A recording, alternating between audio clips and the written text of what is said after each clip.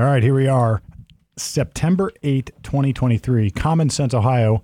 Common Sense doesn't stop just because we're almost in the middle of September. It doesn't stop because it's November, December, any other month or any other day. We are bringing you Common Sense, Ohio week in and week out, at least most of the time. You can check us out at commonsenseohioshow.com. Coming at you right now. Really a first today, guys. We are here on video.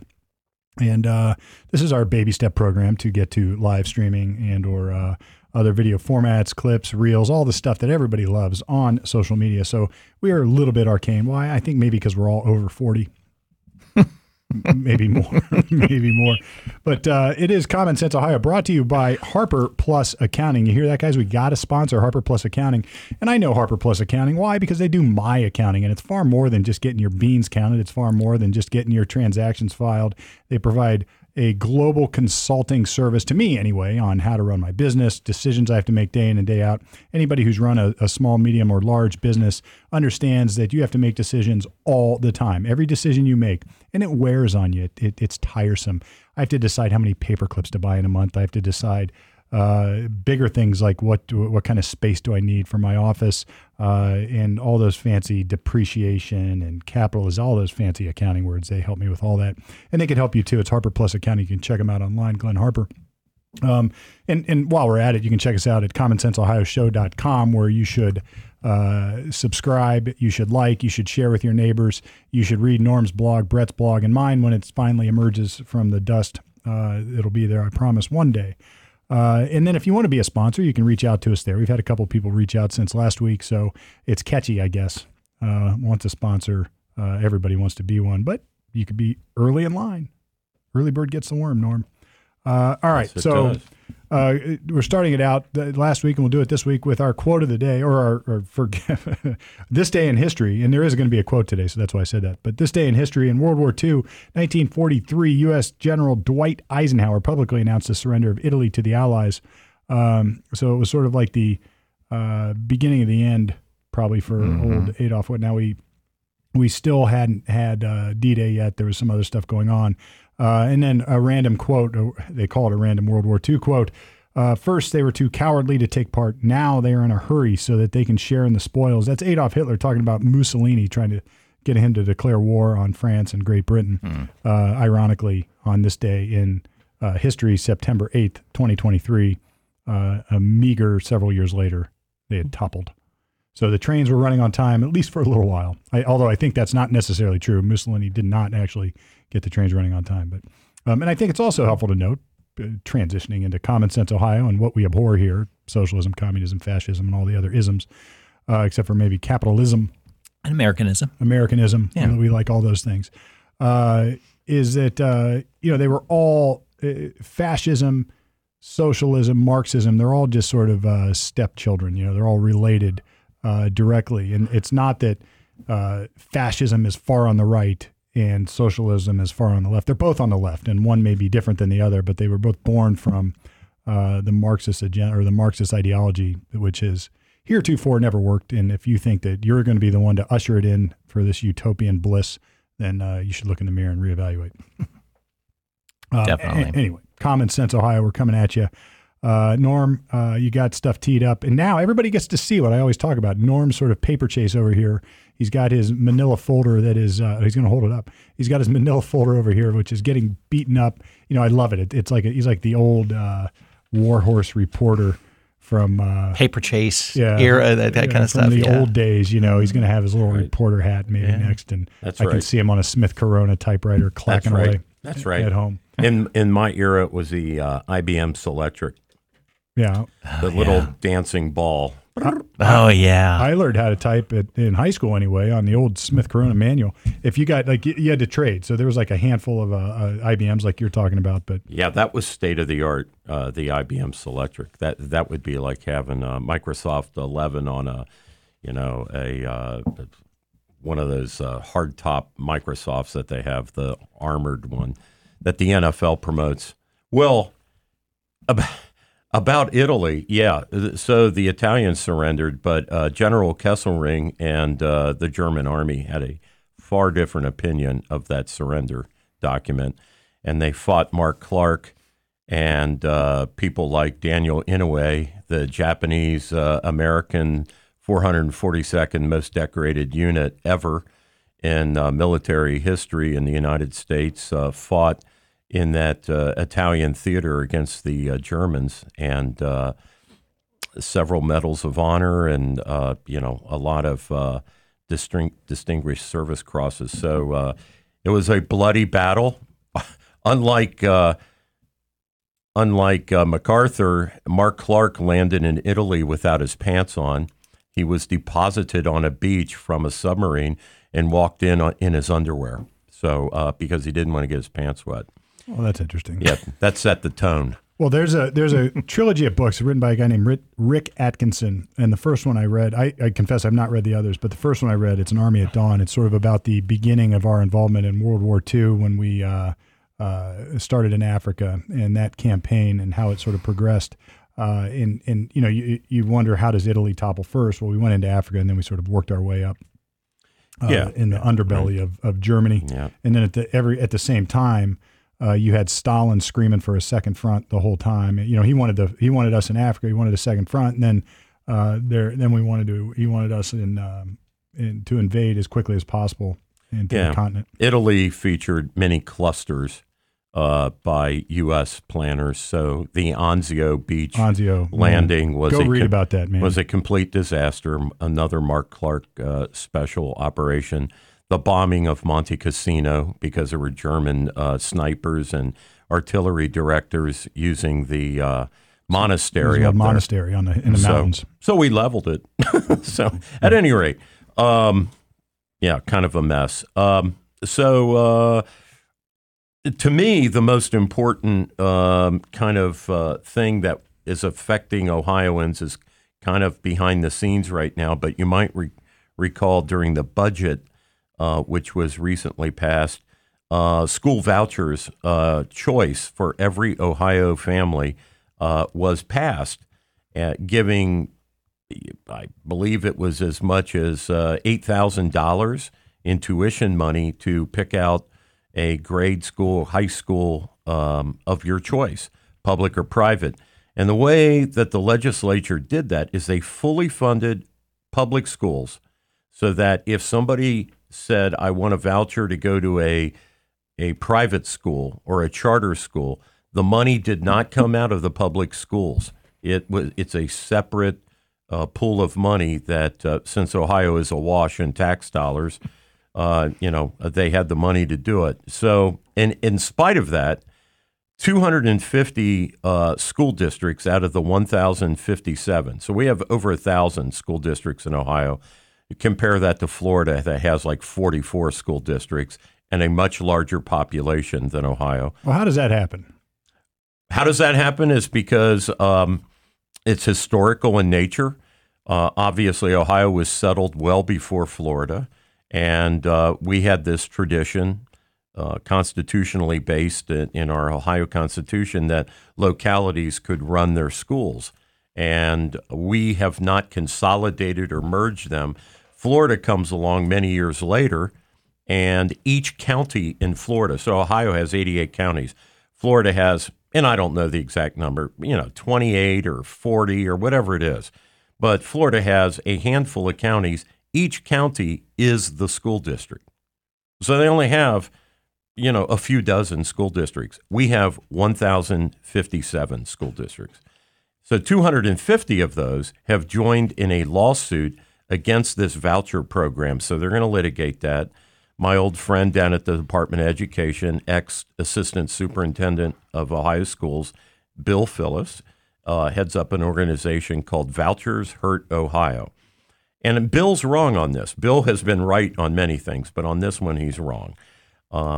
He is joining forces with the OEA, which is the Ohio chapter of the NEA, the teachers union, and they are together with 250 school districts, some of which the state auditor has found to have spent taxpayer money to join this lawsuit, which is out of order, in my opinion, because this is political. They shouldn't be spending tax dollars on politics, but of course they are. And they're fighting this anti-monopolistic program, because that's what public schools have been up till now. They're a monopoly. You don't have any other choice of where to send your kids unless you're wealthy or totally sacrifice your family's income to huge amount of dollars to go to DeSales or the Columbus Academy or Columbus School for Girls or some private charter school. This legislation passed in Ohio gives every parent the right to get cash dollars, in the form of a piece of paper, a voucher to spend on a school of their choice. And naturally, the ingrained constituencies that want to protect that monopoly are against it. So we're going to find out how this is going to sort out. I'm as I often do on the show, I'm thinking out loud here. It seems to me there's going to be two main objections to this. One is going to be ideologically, and the other one is going to be financially. And financially is probably the one that's steering the ship, I think, from the perspective that you're talking about from funding. Norm, what is the threat to the public schools or the current school system? Sort of frame the threat that the voucher program has on it from a financial perspective and a funding perspective. Well, if your kid goes to a school, let's say that has a terrible passage rate on the standardized tests, or very few students go on to, let's say, a technical school or college, or can even qualify to join the military because they're not educated, because they've learned, all the wrong stuff, or they had just terrible conditions, or perhaps your local school that your kids would go to has a serious track record of violence, or some other cultural something that you don't want your kids exposed to. Or maybe you want your kids to be taught values, Judeo-Christian values, and they can't do that in a public school, right? That's banned. Some schools won't even let you pray. Even silent prayer, right, has been banned by a lot of public schools. So what they're threatened by, Steve, is the fact that people are going to vote with their feet. And even though this won't affect the schools in terms of the money they get from the state now, because the budget funds both programs and they have fully funded public schools. They gave them an increase, fully funded them, and if a student leaves, let's say, Groveport or Gahanna's public school system, they are not extracting the money back out of that school district to give to the parents. They are funding the parents separately for these vouchers. But they know the handwriting's on the wall. Yeah, once that's because that can't last. That's right. So what's interesting here is that at least here, your school choice is by and large dictated by where you live. So if you want your children to have or be in a good public school, you pick the community you want to go live in, and you decide based on how the reputation of the school. So, in Central Ohio, I think we've been fortunate, at least in the suburbs, to have decent public schools. I think so. Now, again, you can argue about the ideology, and I think that's going to end up being just as important. I think we're seeing sort of this exodus from the school system, no pun intended, because I think it might be driven a bit by religion. You've got and value systems where particularly during COVID, parents were like, "Hey, I can homeschool, I can do this," and they just say, "I'm not going to play, I'm not going to participate in your games. We're going to." They have a list of the school districts on their website, and I thought, well, I'm going to look and see if there's a pattern. Mm-hmm. I know for a fact a lot of these school districts are from red counties. Yeah. So it's not I don't think it's a Republican Democrat thing. It doesn't look like it is. It's I think you're right. Reading the handwriting on the wall, where is it going? This is always the problem. And everybody knows where I stand politically, so I'm not going to be shy about it. It seems like this is always the problem of the left. They will vote with their theatrical virtue. So you're going to see the signs in their yards. You're going to see all this crap. But when all of a sudden it comes to their home, all of a sudden when they've got to reap the rewards of these policies, they don't want to do it anymore, and they pull out. So I think it might be a sort of a veiled, maybe not a party affiliation, but an ideological affiliation. So it's really easy to say that everybody should be able to do this and everybody should be able to do that, but you don't want it in your own backyard. You don't want multifamily housing in your neighborhood. because you moved to that neighborhood to have a certain community structure that you like. But, you can say that you're for those things because it sounds good and it's virtuous by today's standards, which I'm not giving credit to, but just sort of, in fact, I'm doing the opposite. Yeah, well, even not countering what you just mentioned, Norm, but on their website, they're saying exactly the opposite of what's happening. They're saying our coalition is growing as more and more school districts join our fight to challenge the constitutionality of the harmful school voucher program that is siphoning funds from our public schools at alarming rates. Yeah. And it's again, future, yes, maybe, but it's not doing that now, so that's misleading. Well, look, if you read anybody, and look, the beloved socialism of Scandinavia, if you go read about it, they promote a voucher system, and Thomas Sowell, go read his books on this stuff and his writings on this stuff. I mean, there's all sorts of reasons why it's good, and it can promote better education for everybody. And look, if you don't have any competition, like if your schools are so good, if your public schools are so great, why do people not want to go there? And, that's the question that all these schools should be asking. They don't want to compete. That's all. They want the monopoly. They want to force you to go to the public school. They don't want you to have choices. And as I always said, there's always a way, almost always a way to connect the dots with a conspiracy theory. So you could say that they want to have it's not fully funded. Hold on. They want to have only public schools because then the government can dictate the curriculum. And there's some truth to that. So if you just go back to the Obama years or even before, where they started to just cram down No Child Left Behind and all this consistent or quote consistent curriculum, it was a large funnel, wasn't it? Large funnel to schools. They lose control when there's competition. They can't force down the curriculum. So it's money. It's money. The school, the teachers' unions are going to lose members as public school students leave public schools and go elsewhere. Naturally, the OEA and the NEA will be losing union members, which is money in their bank. Because those schools need teachers, and they don't have to be, presumably, Norm, they don't have to be union, right? So if the voucher school, this is about the same thing we always talk about: money, power, and ego here being the ideology. Right. But the first thing Obama did when he took office was shut down the D.C. voucher program, which was for indigent black families. Yes. The first quote unquote, although I don't know how he's called a black president because he's half white, but Norm, it only matters when it matters. That's right. So the first black president takes office. He kills off a program to benefit indigent black families in D.C. And then the multimillionaire he and Michelle are send their two girls to the Quaker Friends School, which is a private school that charges probably $100,000. Right? Exactly. So it's all... You've hit the nail on the head. That's right. And he did it because the NEA was one of... Other than the Trial Lawyers Association, the NEA was probably... Don't knock the trial lawyers now. I'll knock them right out of here. I have no use for them or the ABA or or any of those large groups, the AMA. They simply bought Obama, and he followed through on because the last thing you can have is a successful marketplace of ideas where people get to make their own choices and on a level playing field. That is the biggest threat to the swamp, whether it's the Columbus swamp or the DC swamp. End of story, really. Well, it's my turn.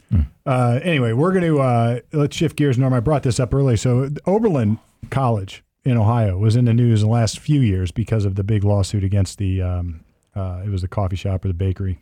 Yeah, bakery. And Oberlin got stung pretty significantly with a jury verdict and an award, and even it went further than that. Their insurance company wouldn't pay, so now they're fighting with the insurance company on who's responsible for what. So Oberlin, and by the way, anybody who doesn't know Oberlin was sort of the bastion of the liberal, far left leaning educational facilities in the country. Because Oberlin was part of what's called the NCAC, the North Coast Athletic Conference. I went to the College of Worcester, which was a sort of a sister school. And, at that time, things were a little bit different back in the late 80s and early 90s, but it was shifting quickly. But even back then, Oberlin was considered just way far out there. I mean, way far out there. Just for full disclosure, both my parents went to Oberlin. My dad went to Oberlin back in the 50s. played football, then went to up north to Michigan. We'll talk about that later. But anyway, and then my mom was in music school there. But so Oberlin hit the news with that lawsuit, and now they're hitting the news again. Women's lacrosse head coach Carrie Russell broke her silence about transgender inclusion in women's sports regarding the Riley Gaines swimming controversy. And this is a woman, this is a coach, and I've been waiting to see more of this because, back when I was in small Division III sports, women's sports was like sort of emerging. Like they were proud. They were like they had their thing now. They had women's field hockey, women's lacrosse, women's soccer, and we would go back in the fall for football, and all the girls were there too for their fall camps, and it was there, and they got to compete, and nobody had any problem with it. And then they started allowing men to play women's sports, and you can skewer me for saying that, but this has become the problem. These sort of initial warriors to get Title IX and fairness in the sports arena for women in college sports are now apparently Kim Russell anyway is now coming out and saying, look, this isn't right. I've been a champion for women's sports my entire career, and it's not right for women to compete against men. To me, it's sort of tantamount, meaning about the same as permitting steroids. So you have people who have like enhanced ability competing against you, and you don't even have to make it gender. It's like if there's like an unfair enhancement, you're not going to win. I know Rogan has talked about this, like when they allowed women to go, or a trans guy or a guy who became a woman or whatever it would be to go fight women in UFC. It's like it's not even. It's like a slaughter. It's a slaughter. And in swimming, it was just go look and research this, and you could say that they've taken hormones to eliminate their ability to have that advantage, but it's all BS. Or maybe put it this way: it's most of the time probably they still have an advantage. And how can it be fair to have that advantage against a woman who has been preparing and competing and working her entire life, getting up at the wee hours, going back to college early and spending their summers training to go get slaughtered by a guy who came in. And, Russell got skewered for this, and there's been, I guess her post was, what do you believe? I just can't be quiet on this. I've spent my life playing sports, starting and coaching sports programs for girls and women. And, apparently it ignites this firestorm. And then she was told by Oberlin, unfortunately, you fall into a category of people that are filled with hate in the world, and it's unacceptable to have your own opinions, it's acceptable to have your own opinions, but when they go against your college's beliefs, it's a problem for your employment. It sort of rings in all sorts of other discussions that we can have about this, but it's acceptable to have your own beliefs unless you disagree. Correct. It's sort of what it is, right? Yeah. If you don't agree, it's not acceptable. So, hats off to her, because I can't imagine it was easy. And she's the first coach to speak out, correct? At least the first one that's gotten big media attention. Always the first coach gets skewered. Yep. And hopefully she opens the door for a lot of her coaches, male and female, to start speaking out about this. If they've been taught, they talk. Of course they do. You can't tell me. She knows she's got support. She just had to be the first one. You can't tell me that when you're the coach of a female athletic program or team, that when you look across the court, you look across the swimming pool, you look across the field, and there's somebody who's like 6'4" with the musculature of a man, and you're thinking to yourself, this is bullshit. My young ladies have no chance today. Right. And if you're the parent sitting on the sidelines, you're thinking, this is bullshit. Mm-hmm. And if you're not allowed to say that out loud just because of the theatrical ideology, to go back to use my own term I've coined today, it's like she had the courage to come forward and finally say, enough's enough. Enough's enough. And we're not going to do it anymore. And Riley Gaines sort of, I think, was, like you said, Brett, she was one of the first to say this is not okay. Yeah. And when it's a coach saying it versus a player, when a player says it kind of goes like, oh, wow, me, I can't compete against them. You just don't understand. Or a coach, it's a different level of looking at it. Yep. As the sport holistically. And a coach at Oberlin. I mean, this is like, you couldn't have picked a more controversial place to take this position. It just is, it really, and again, Ohio making it big again. Yeah. And hopefully she's speaking some common sense. Norm, we got to reach out to her, see if we can get her on the show. The first question I would ask her is, where in the hell is she as far as boys' rights? Okay, so I love her position, but her position is in stark contrast to the general position of these women who have now, rising up. I love Riley Gaines, but Riley Gaines and this coach need to also address men's rights. Men are institutionally and systemically prejudiced against and have fewer rights in college athletics than women. Let me explain. Please do. None of these women gave 2 S's and an F about boys not having an opportunity to get scholarship in lacrosse or swimming or rowing or track and field or any number of other sports. The only sports boys basically can get a scholarship for in America, basically. Now, there are some exceptions, this or that other program, but basically in universities, it's football or basketball. Why? Because they fill up those positions. Like at Ohio State, the football program pays for all the rest of the sports at Ohio State.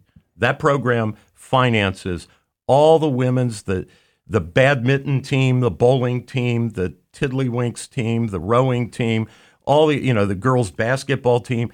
All of that stuff is funded from Ohio State football. Now, women can go out for the football team. There is no law. There is nothing stopping, other than genetics. There is nothing stopping women from going out for the men's basketball team or men's football team. No, there is no prohibition whatsoever. But yet, boys do not have any of these other opportunities. Well, hold on a second. I'm not. First of all, let's clarify. So Oberlin's not a scholarship program. I'm not. Oberlin. So I know you're not. But I'm let's just not make talking that about that. Right. So you've made it a bigger, broader thing. And that's right. I think if we went back to because they're talking Title IX, and I'm talking Title IX. So the people that keep referencing this progress women have made, it's due to Title IX. Title IX disenfranchised men. Okay, and nobody wants to talk about that subject. Well, no, I'm with you. In fact, if we go back, and I think you might have been, I don't know what your position or what, I can't remember where the lines were drawn. We had a drag-out fight here at the round table one day about Title IX and what should be required and what shouldn't be required. But look, and I'm not taking a position on Title IX one way or another. I am taking a position. I am simply saying, these women fought to have their place in collegiate sports. Now it is being directly threatened by men. I mean, it couldn't be more insane to me that when you take a step back and look at it, it's like if you want your own space, if women want their own space and rights in the world, as they should have, then how is it not directly contrary to that to say men can now be women and take that space too? Okay, so let me flip this. Let me flip it for an intellectual exercise, even though I don't think Leah Thomas should in any way compete against biological women. I don't think that, but let me flip the logic, okay? So if you're a male swimmer, say in high school, and you won state, you're one of the top swimming athletes in the whole country, but you're a boy, okay? And you say to yourself, shit, I should get a scholarship for this. Like the girls over here on the other side of the buoys swimming their swim meet, 40 or 50 of the girls are going to go ahead and get a scholarship. 0 boys will get a scholarship. They're doing the same sport in high school.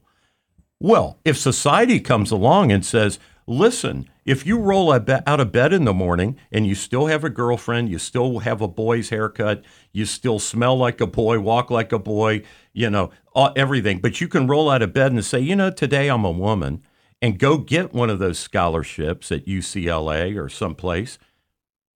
Is that so dumb? Is that really? I mean, think about a boy who's going to have to pay for 4 years of college education. But yet, if he just says he's a girl, in presto changeo, he suddenly gets the same rights as the girls that he doesn't get because he's a boy. Okay? Nobody wants to talk about that. right? Nobody wants to address the inequity between a similarly situated boy versus a girl. So your position, let me see how I can frame this, because I think you've taken this to a place that That's right. that we didn't start. That's right. What you're saying is there are more scholarships available for women than there are men in collegiate sports. Oh my God. All right. Yes. And so, look, I'm not taking any issue with that. In fact, I have no issue with that. I can't disagree with you is what I'm saying. But so you start with the premise there are more scholarships for women than men. Now you're saying that you should create some equity there, or these people who are speaking out against competing against men should somehow speak out against this also. And I don't know if I agree with that. Look, I can't disagree with your point. I still love you. I can't disagree with your point. But look, I think both things can happen at the same time. You know, you could have this complete unfairness on the playing fields with men or with women competing against men. That's right. And you can have also unfairness in how many scholarships are delivered. My position would be, or my concern would be, if you are going to engineer some way to fix that, it would be impossible. What you've done is you're cramming down from the government some sort of equitable we've already done that. Title IX was cramming down from the government. Well, I agree. And this is the debate we had. I don't think Title IX is all it's cracked up to be for all sorts of reasons, but it's also got some value for other reasons. But when you say women fought for the right for equality, no, Title IX gives them superiority. It's not It's not equality. Fair enough. My point was not to make an argument in favor of Title IX. It is that these women who championed that cause back in the day have stayed silent in the face of this onslaught of men joining their ranks. And that's what seems so ironic to me, is that you have these sort of women that were at the cutting edge of this saying, we want our own funding, or we want this, or we want fairness, we want all this stuff. Not to say it was fair when it finally happened. I can't disagree with you. Dude, all I'm saying is the irony is these women now are silent when that is in direct attack. Right. They are facing what I would consider an existential threat to women's athletics. When men can go compete against women just to get the medals and go win, and they can say that's for other reasons. Oh, it's also about money. They can say, well, sure. Well, in your thought process about the scholarship, I never even thought about that. Nobody thinks about it unless you're the father of boys who are denied. And it's the joke we used to make, right? So my grandmother was a Cherokee, so I'm going to check Native American on my application, and therefore I'll get a scholarship, right? So you never lived that way, you never cared that way, but now all of a sudden there's a financial incentive to go take it over. So now I'm going to say, well, look, my great grandmother was Native American, so whatever 1% of that. So now I want the money. What you're saying is now there's a reason beyond, I think, Norm, what you're saying is there's a reason beyond transgenderism that somebody might want to go compete in women's sports, and that's a financial incentive. Yeah. And so Riley Gaines, this coach, I deeply respect them. I think they're brave. I think they're taking on an important issue, and I stand with them 100%. What I'm saying is they have blinders on to a huge inequity in the very same sports at the very same schools for the other gender. Well, this is the classic. This is like like wake up, people. Who's the soccer star that missed the kick at the end of the final? Rapinoe. Rapinoe. Yeah, she's an idiot. And so she's saying we deserve all this. We deserve the same amount of money. We deserve. Right. And that sort of flies in the face of the fact that nobody she's pro tranny. She's pro. Well, of course. Now she's in favor of both. She's in favor. She would welcome a male on that women's soccer until team. she watches from the sideline. Exactly. Right, until she's not starting. Right. Exactly. Now that she's retiring, right? It's back to the theatrical ideology. Until it's in your own backyard, you're all in favor of it. She's at the end of her career. She's already done her thing. If she had no chance to do it, she might feel totally differently about it. But my point is that from a financial perspective, they don't deserve as much money as the men's soccer program unless they make as much money as the men's soccer program. And actually, I thought I read some follow-up to that, too, that percentage-wise, based on the money flowing in and out, they're making more than men do. Statistically. That doesn't mean they're taking more of the bank. As a prorated share. As a prorated share, they are. And the men are subsidizing it, I would guess. Probably, I don't know. In college sports, they do. Probably so. The men's football and men's basketball and the big programs, they fund the whole thing. Everything, yeah. Right? Oh, yeah, for sure. They fund the whole thing. Right, and when they can't fund the whole thing, programs like Xavier University that had men's football that could not then turn around and create programs off of the income because it was a small team. They cancel men's football. That's what's happened at a lot of small schools. Is when Title IX came along, those schools said, "Well, this is the problem. We're canceling the men's sports this now." Is the and now it's equal. This is the problem with socialism, right? Nobody has sports. Right. This is the problem with socialism. The more the government tinkers, the worse it gets. So this is my analogy is always the same. Anybody who's ever tried to make a square frame with 45-degree miters and it's not quite tight, you can't fix one. If once you tweak one, it throws off everything else, and then you got to start tweaking everything, and eventually it just becomes impossible, and you got to start over.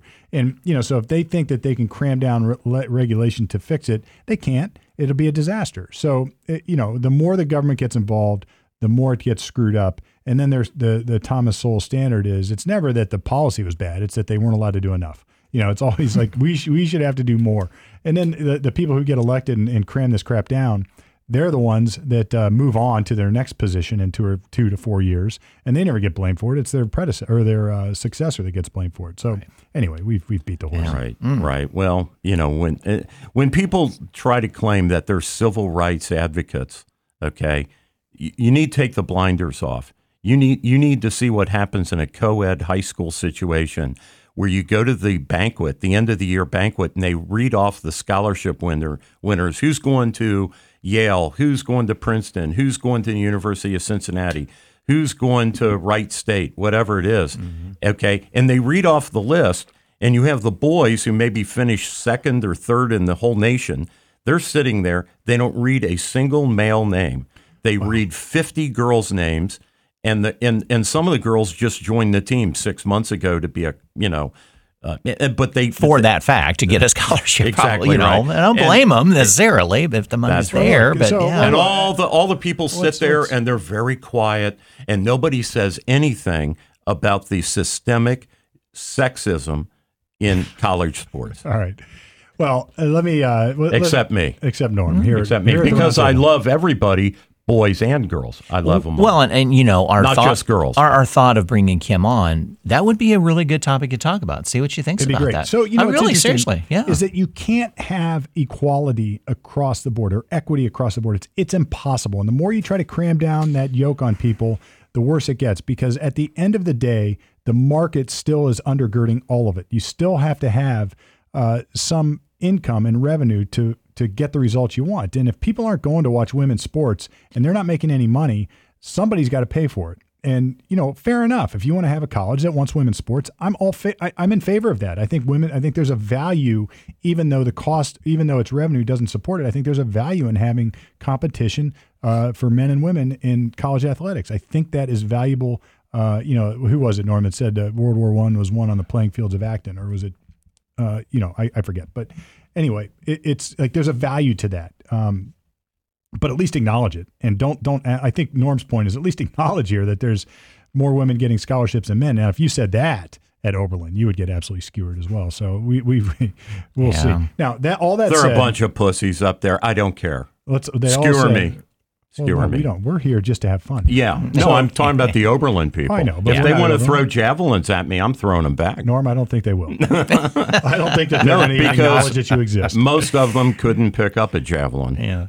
So one more comment, and then I think we'll just bring it back to something a little bit more or less controversial.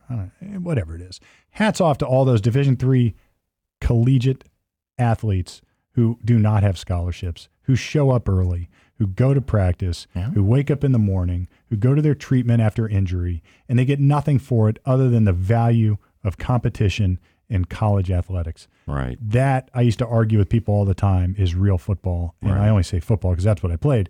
But it's like when you do that, when you go to a Saturday afternoon at sometime around 12 noon at any small Division III athletics program, and you see the stands are small and usually full with parents and everybody else, and you know that those kids are not getting paid to be there. They don't get T-shirt endorsements. They don't get any of the latest and greatest that the D1 athletes get. Right. They are doing it for the good of it, and hats off. So yeah, it's like men and women, Norm. Men and women. Yeah, Div 3. You're right.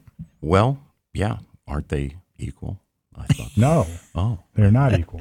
They're different. They have equal rights. They should. Yeah. Yes. Clearly what I'm referring to. Right. Yeah. Right. At the other good example are the military academies, those naval midshipmen that showed up to get slaughtered by Notre Dame, right? They're like your Division III guys, Steve. You know, they're there going to a military academy. They're not getting any extra anything for playing football. And, you know, hats off to, like you say, people who play sports for the love of the game. For the love of it. And look, I'm not faulting D1 athletes. Look, if I could have gone D1 and played D1 sports, I would have done it. But I didn't find it unfair that I couldn't. Yeah. Right. So I didn't wake up, look in the mirror and say, this is a bunch of nonsense. Right. Just because I'm not 6'4" Right. and have a 4.40 or whatever it is, you know, it's like, I don't get to go do that. That's not fair. Right. You know, it's stupid. Yeah, it is. So I had other advantages than they had, and they had advantages I didn't. So be it. Can't make it equal. Speaking of football, we have the Battle of Ohio coming up this weekend. The big Y. The Cleveland Browns. Oh, you're talking about. You're not talking about Youngstown State versus Ohio State. Come on. Wow. That's a junior varsity game against Exactly. the New York Jets or something. Totally a money game. Yeah, right. So God bless Ohio State having to share the revenue, halvesies, I guess, with Youngstown. I would just love it if Jim Tressel walked out of his university president's office and went to the sideline and coached Youngstown for the game. That would be great. Yeah. But at any rate, the Battle of Ohio, Browns versus the Bengals being played in Cleveland. On the heels of, I guess yesterday, Joe Burrow concluding the most lucrative contract, I believe, in NFL history at $55 million a year. $219 million of the $275 million deal is guaranteed money. So if he gets injured, man, they're writing that check no matter what. And this is the frugal Bengals. God, the people who wouldn't spend a nickel. I mean, all of a sudden they've gone, full Steinbrenner, and they're spending just, massive amounts. So great for Joe Burrow. Good boy. Hope you have a good year this year. And they're playing. I can't think of the name of that quarterback, the one who got into trouble with the massage parlors up there in Cleveland. Oh yeah, they did. Netflix has something on it too. Yeah. So. What does Netflix have? Is it Walker? I forget. Baker. Baker. Is it? No. He's long gone. Yeah. No, I forget. Yeah, Baker plays for Florida, North Carolina team. No, it's Deshaun Jackson. I don't know. Yeah. I just looked it up because Ohio and football go way back. There's some really fascinating history between the Cleveland Browns and the Bengals with. And how all that happened. Go check it out. We won't cover it here. Maybe a different show. But, go back to, I just looked up the 1930 Portsmouth Spartans season. So Portsmouth was the first NFL team, I think, in Ohio. And I think they played, I'm trying to find it now, but I think they played the first NFL night game in Portsmouth, too. Pro Football Hall of Fame. It's in Ohio. It's in Ohio, Canton, Ohio. Right. Yeah, there's Ohio makes it big again, and there's lots of common sense happening right here. Maybe not everywhere in Ohio. Yeah. OJ's still in the hall. But Pete's not in the baseball. Well, there we go. And then you got Pete. You got Pete on the reverse side, exactly. If he were in Ohio, would they have let him in? Or if the Hall of Fame were in Ohio, the Baseball Hall of Fame were not Cooperstown, but rather say Columbus, Ohio. That's a posthumous award. Once he passes away, they'll let him in. So terrible. You guys want to talk about a little bit about that very strange case up there in Blendon Township, where a pregnant 21-year-old African-American mom was shot by a police officer. I guess the two Blendon Township police were in a parking lot in front of Kroger's there on Sunbury Road, and they are assisting a motorist. I don't know with what, maybe a locked car. I don't know. So they're in the parking lot. Out comes some Kroger employees, so the story goes, according to the dispatch. Employees of the Kroger run out to the parking lot and go, officer, there's a gang of people, one of these crowd deals that I guess they do on the phone. People have seen that on TV where a group of people go in and shoplift. Well, it's happening here at Kroger. They're running out with steaks and turkeys and, brooms and whatever Kroger sells. And, do something. Please help us, whatever. So all the other alleged shoplifters, leave the scene, successfully abscond, except this 21-year-old female who's in a car by herself. So hold on a second. I missed some of this. Maybe I daydream, or maybe I was daydreaming, or maybe I just missed it. So these were people. These were looters, or like a shoplifting, shoplifting group, an organized shoplifting. That's group. right. Yes, okay. okay, that's the allegation. Huh. And the police happened to be on the scene helping somebody else, so their response was instantaneous. They literally walked across the parking lot. They cornered. So she is in the car. Car's running. She refuses an order to get out. So she has been designated by the employees of Kroger. Yeah, that's one of the people that was stealing. The police, one gets in front of her, right at her bumper, front bumper. The other gets on the side. And there's body cam footage. You can go to the internet and watch it. And the Blendon Township police officers order her to get out of the expletive-deleted car. She refuses, and you can hear her yell back, "What are you going to do? Shoot me?" She then accelerates makes body contact with her car on the police officer who's standing in front of her with the gun drawn, aimed at her windshield. She pushes against him with her car, and he fires one shot, kills her. She has a 6-year. So she's 21 years old. She has a 6-year-old. So you can do the math. This is a baby having a baby. She was 15 when she had that first baby. She was raised by her grandmother. This is all coming out because naturally the family has hired counsel, and she has a 2-year-old. So she has. This is tragic on every level. That's tragic on every level. Was she part of the gang looting, or she just wrong place, wrong time? I don't want to play fact. I didn't know if it came out. I'm reporting what other people So we don't know reported. for sure whether she was part of the looting gang, and let's say she is for a second. Let's take it. I was going to say take two scenarios here. There you go. So scenario one, she was part of it, or I think maybe a better way to look at it is there was a reasonable suspicion to believe that she was part of it. That's a reasonable suspicion is a term of art, meaning that you have some understanding or some reasonable notion that there's criminal activity afoot. Go try to define that in the U.S. Supreme Court, and you'll go down a rabbit hole for hours. But so they think, all right, stop.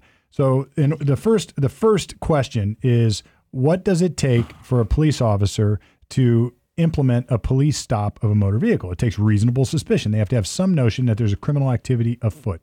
In the context of a typical traffic violation, it's speeding or bad turn or no signal, whatever it would be, so they can make that stop. But here there's not a traffic violation. They think that she is involved in some other criminal activity. The first question will be, did they have a right to stop her car? To tell her to stop. Because when the police say stop, that's a police stop motor vehicle. It's a significant intrusion, which requires justification under the Fourth Amendment. Look up Delaware versus Prowse, and you can read all about it. Then the question is, do they have a right to tell her to stop and get out of the car? That's called a MIMS order, Pennsylvania versus MIMS, another U.S. Supreme Court case. And anybody, like you see these idiots on YouTube saying, don't get out of your car, crack your window, don't talk to the police. It's all bad advice because the police, like it or not, the U.S. Supreme Court has said they can order you out of your car. They can even order out a passenger of your car, and you have to comply. Now, do police take it? Does that result in some bad police work at times? Absolutely, it does. But that's the fact. So here we have a police officer. I think it was a Westerville cop, trying to tell this woman not to leave, stop, and then she, almost like tauntingly says, "What are you going to do? Shoot me?" And this is a problem that I think is spawned by all sorts of causes, not the least of which is this educational crap that that everybody's got a steady diet of through the media. That police are all bad. You don't have to listen to the police. They're all racist. They're all this. They're all that. Had she have stopped and gotten out of the car, nothing would have happened. So that doesn't mean the shooting is good. But that's also something we have to analyze. Then the question is, when she doesn't stop and she starts to move forward in her car, does this officer have the right to pull the trigger and shoot her? And that's a hard question. On the one hand, he's going to say, well, I'm fearful for my life because I was going to get run over, and maybe that's true. On the other hand, you could say, well, you could have just sidestepped this and not gotten run over. And then he's going to say, well, then I've got a fugitive and I've got to go run and chase down a fugitive. And others going to say, well, so what? And the police are going to say, well, because a high-speed chase like that or any sort of fugitive chase puts everybody else in danger, and, goes on and on and on and on. And there's not going to be any speculation both ways. It's all going to be one way or another. Now, here at Common Sense Ohio, we're going to look at it both ways. I don't think this is necessarily a clean shooting. I don't think it's necessarily a bad shooting. It's a very tragic shooting. And, you would say there's all sorts of ways this could have been avoided, not the least of which is if she's involved in the theft, don't be a thief. If she actually said, what are you going to do, shoot me, and starts to roll forward to this cop. It's sort of like, Norm, I saw a parallel scenario where, I forget where it wasn't Ohio, but these protesters were sort of laid out in front of trucks on the highway, protesting green stuff, whatever it would be. I saw that. And it's like, at some point. It was reservation cops in that case, I believe. Yeah, at some point, you're going to get run over. It's like, These were people trying to get to Burning Man, I think, in fact, if you're talking about the incident this week. I think it was an environmental protest of some sort. It was. Okay, maybe it was. It was, but if I understand it right, the motorists were trying to get to that festival that got rained out anyway. But what a disaster. Kevin Hart thumbing to get out of there. That's awesome. But these were, if I understand it, these were, I believe, not that it matters, but I believe they were sheriffs or deputies from whatever, Pima Indian or Navajo, but they were on tribal land, I believe. And I think it was I think you're right. Sort of police officer. Not that changes anything. But look, if you do stuff like that, there's going to be a human response to it. So, and I don't think she was like threatening this. She wasn't saying, I'm going to kill you, police officer, but she was saying, I'm not going to comply, and I'm willing to push this further by bumping into you with my car just to tell you I'm not going to comply. Now, the cop is probably not going to be able to honestly say to himself in the mirror, I thought she was going to kill me, because he could have just jumped out of the way, I'm sure, and let her go. Now, I'm not saying that was his move, but it makes the problem more complicated. It's not like he was pulling the trigger in self-defense, because he could have gotten away. So now the question is, will the shooting be justified given the fact that she was told to stop, she was not complying, she was willing to at least gesture that she would run over the guy if he didn't get out of the way. It's terrible. So she was pregnant. Her baby was due in November, and the baby died too, right? Yeah. This is terrible. This is awful. Well, and then sadly, all of that stuff you just talked about, you took 5 minutes, whatever it might be, the cop has to go through in 2 seconds. Yeah, think about this. Yeah. Think about that. And he's and he's human. He's not an AI computer that can make all the perfect decisions like a TV cop. So now the fallback on, or the fallout on this is that more training. Yeah. Do you think, from your experience, is training? Yeah, I think training necessary, or training should be better. I don't know that this is a training problem. That's right. I don't know. Who knows? I think look, the more training and experience you have, the better police officer you're going to be. We can all agree with that. Of course. So now we should ask, is the more training and experience you have, would that have prevented this? And the answer is maybe. But how many scenarios can you play through to train? Well, the entire Columbus area gathered around the 2 Westerville cops who were killed responding to a domestic request. Yep. Morelli. And that was pre-Floyd. Morelli, and I can't think of the name of the other officer. Man. Forgive me for that. I should know his name. It's terrible. But the 2 officers went to the door, guns not drawn, just walked up there. They want to peaceably try to resolve whatever's going on. It was they had been called to that address before. The guy answers the door, kills both of them. Boom, boom. Like no discussion, done. Just boom, boom. Yeah. Right? So, and then next door, here's Blendon Township, which is adjacent to Westerville. And you got a car, which can be a deadly weapon, sure right? Can. Well, these were Blendon, not Westerville cops? They were Blendon. Okay, I misspoke. Blendon Township. So a car, to your point, Norm, I've defended many a case where the disgruntled boyfriend or disgruntled girlfriend, they try to run down, they're in a fight, and the one gets out, and they're chasing them down. It's a freaking lethal weapon. It's charged as a felonious assault because the car is a deadly weapon. Yeah. So it can be a deadly weapon. And, the issue here is... Charlottesville, right? The guy from Columbus who plowed through a protesters, right? Right. Yeah, same thing. So you get to this spot where there's multiple things at play here. I think you have now years of, hands up, don't shoot type of indoctrination that have sort of educated people that any police interaction is unfair and unwarranted. Right. All right. So you're only doing this because I'm black, or you're only doing this because you're a cop, or you're only doing this because you got too much power and you're corrupt. Or she's probably, this is where the cultural sickness comes in. She is probably aware, like most Americans, that sub $1,000, right? Like in L.A., Portland, San Francisco, a lot of other New York City. Maybe she's aware of that. That you can do shoplifting, right? I don't know that she's aware of that necessarily, but the implication is I should be allowed to do this because life is unfair. Yeah. That's really the underlying message. Life is unfair. These people have too much. I can take it anyway. Yeah. And I think we all as humans have thought that way on some level. That guy's loaded. He can afford it. Or, that guy's this. Yeah. All right. So they can afford it. They sell all this stuff. So, if I get one extra item in the checkout that I didn't pay for, I can justify that. Yeah. And we have to go through our own moral dilemma to work through that. But I think it's gone beyond that now. And it's like they think that it's unfair. Life is unfair completely, and cops are always bad, and we don't have to listen to cops. And why would they think that? Well, because that's what they've been told. We went through 2.5 years of this crap. That's what they were told. But our culture is aware of incidents like the Home Depot lady who got fired for trying to foil a shoplifter.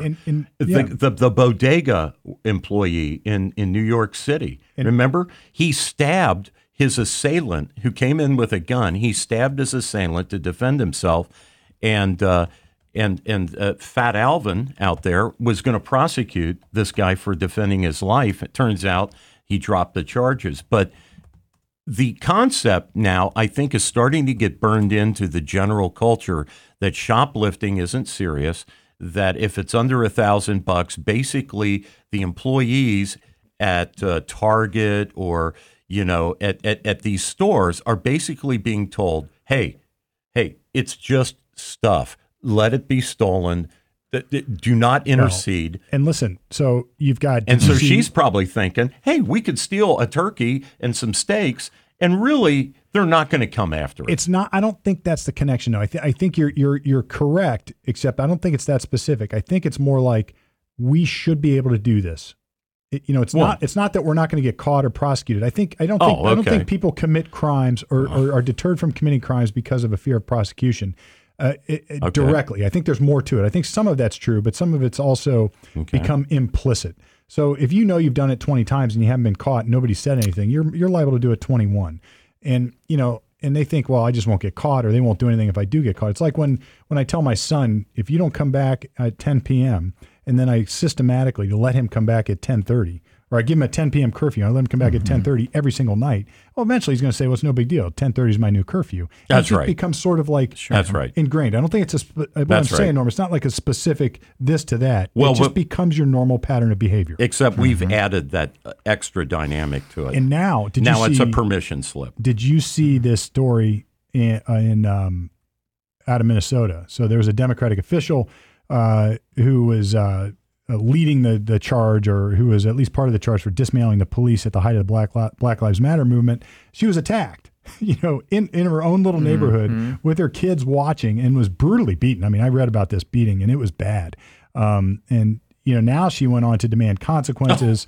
We need to, it's like now we need to get the illegal guns off the street, catch these young people who are ruining or who are running wild, creating chaos across our city. The point here is that, not, as we've said 100 times, there's more than one cause for these problems. And it's not just that there's bad police. It's like some police are bad, for sure, but there's still crime, and we still need police to go combat crime. We can't let this crap run amok. And when you do, you reap what you sow. And some of this is tragically, I think what we're really saying in this Kroger incident, tragically, you can trace it back to that to some extent. You can say this woman has been taught somehow, some way, or she understands somehow, some way that she doesn't have to listen to a police order. And I'm not blaming her for getting shot, but I'm saying she thought she didn't have to comply with that, and it wasn't fair to even be asked to stop. To the point where she threw up her middle finger and said, "What are you going to do about it? Shoot me." Yeah. And it's not poetic justice that she got shot. I'm not saying that. I'm not saying that. It's not. I'm sure the police officer involved he's ruined for life. Exactly. He's got to live with this for life. Right. Well, he may go to prison. Yeah, exactly. And I mean, there's even one more extreme to this scenario, is that she may have been in the wrong place at the wrong time. Right. Had nothing to, Kroger people poked her, complete accident, but she still, to your point, the culture of screw you, I was just sitting here. I'm not going to do this. If you know, So even to that extreme, she may have been completely innocent, but she lost her life because of the culture that's being developed around you're that. A cop, flip you're you off. racist. You're bad. You're this. You're that. I don't even know if it. Exactly. I don't even know if it was a white cop. It may not have been. I have no idea. I don't know It's either. happening both ways. I mean, they're black. I don't know. That's right. You know, it's. But of course, many well-known black public figures have been called white supremacists anymore. I can't even keep it straight. I think the takeaway that I have from this is what I've told my children, who are grown adults now. This lady was 21 years old. She's not a kid anymore. No. She's had two children, pregnant with the third one. You would think somewhere somebody would have said, for God's sakes, if a guy's got a holster on his belt and he's got his gun drawn, do what the hell he tells you to do. Right. And then sort it out later. Sort it out later. See, here's what people forget. Good God. Even if you have a bad actor cop, it doesn't mean that all the review of it later is going to be against you. There is some recourse. Thank you. And it's not always perfect. In fact, it's probably mostly imperfect, but at least is more perfect than getting shot. Oh, my God. Right. Yeah. It's like, come on. And I'm not saying the cop did right. I'm not saying he did wrong. I'm saying it's tragic and it sucks. The young lady's name, I don't think I've said, is Takaya Young. So I'm praying for her and her family. God this bless is awful. her. God bless her soul. This is awful. Terrible. And then Shivanthi Sathanadan is the vice chairwoman of the Minnesota Democratic Farmer Party who got attacked up in Minnesota. Wow. So anyway, just for the record. Yeah. Well, Norm, we got probably time for a couple nuggets, and we probably wrap it up. If you will, I think we can leverage because you talked about some sort of like social learning here vis-a-vis interactions with the police, and I think there is a little bit of an analogy to be had with the misbehavior, the very wrong storming of the Capitol by a small number of people on January 6th. That leading up to that terrible day where people, misguided or criminally intended people, a very small number, in my opinion, actually wanted to stop the legislative process, and then the rest were just followers. But where did they get the idea that you could storm a public building and interrupt things and break down fences and bust through doors? Well, they saw that entire pattern of misbehavior happening on the other side of the political spectrum.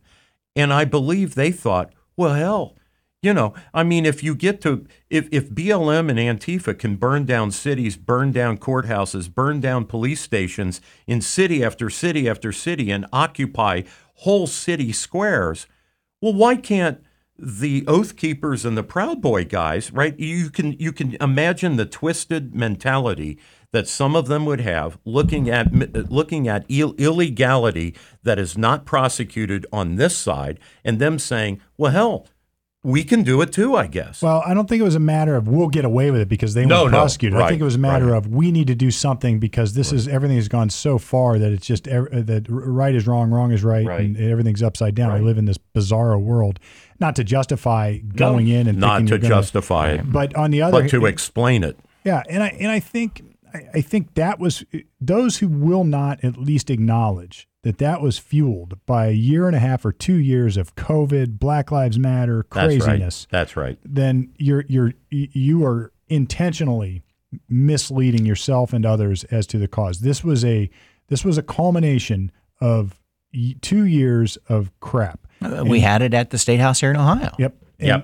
People coming up to the window and businesses shut down. Yeah, riots, people coming in, it was pent up. Police, federal buildings being invaded, all this crap, and nobody doing anything about it. Not only that, the media saying that it was okay or it wasn't happening, and even if it is happening, it is okay. Right. And it's like it doesn't justify the reaction, but it explains it. And, that's right. And that's all I'm saying. Right. I agree. Or at least in part explains it. That's right. And to not analyze it completely is yet another political whitewashing of what really was going on. Mm-hmm. So we have had 39 Ohioans drawn into the January 6th trials.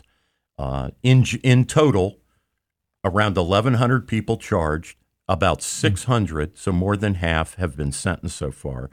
The leader of the Proud Boys, who was not even in D.C., Enrico Tarrio, was just sentenced to 22 years for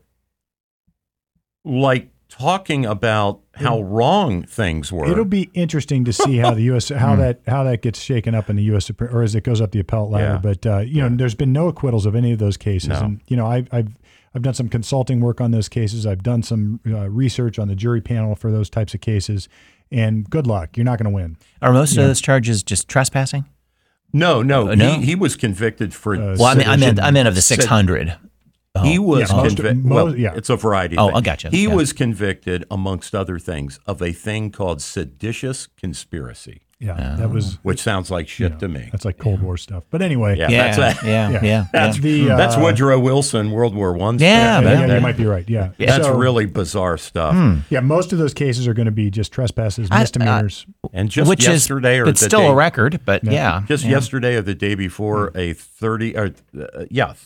26-year-old Grove City guy, Benjamin Schuler, who's already in prison for vehicular homicide, was dragged to Cincinnati and arraigned for assaulting a police officer on January 6th. Yeah, well, that's a different crime. So but here's that's what I mean. It's a different variety of things. Right. No, sure. Yep. All right. Well, with that, we probably ought to wrap it up. I know it's been another riveting dose of common sense, and you would love to sit here and listen to us babble on some more with more common sense, more. Well, guess what? You can come next week and check us out because we'll be here each and every week going forward.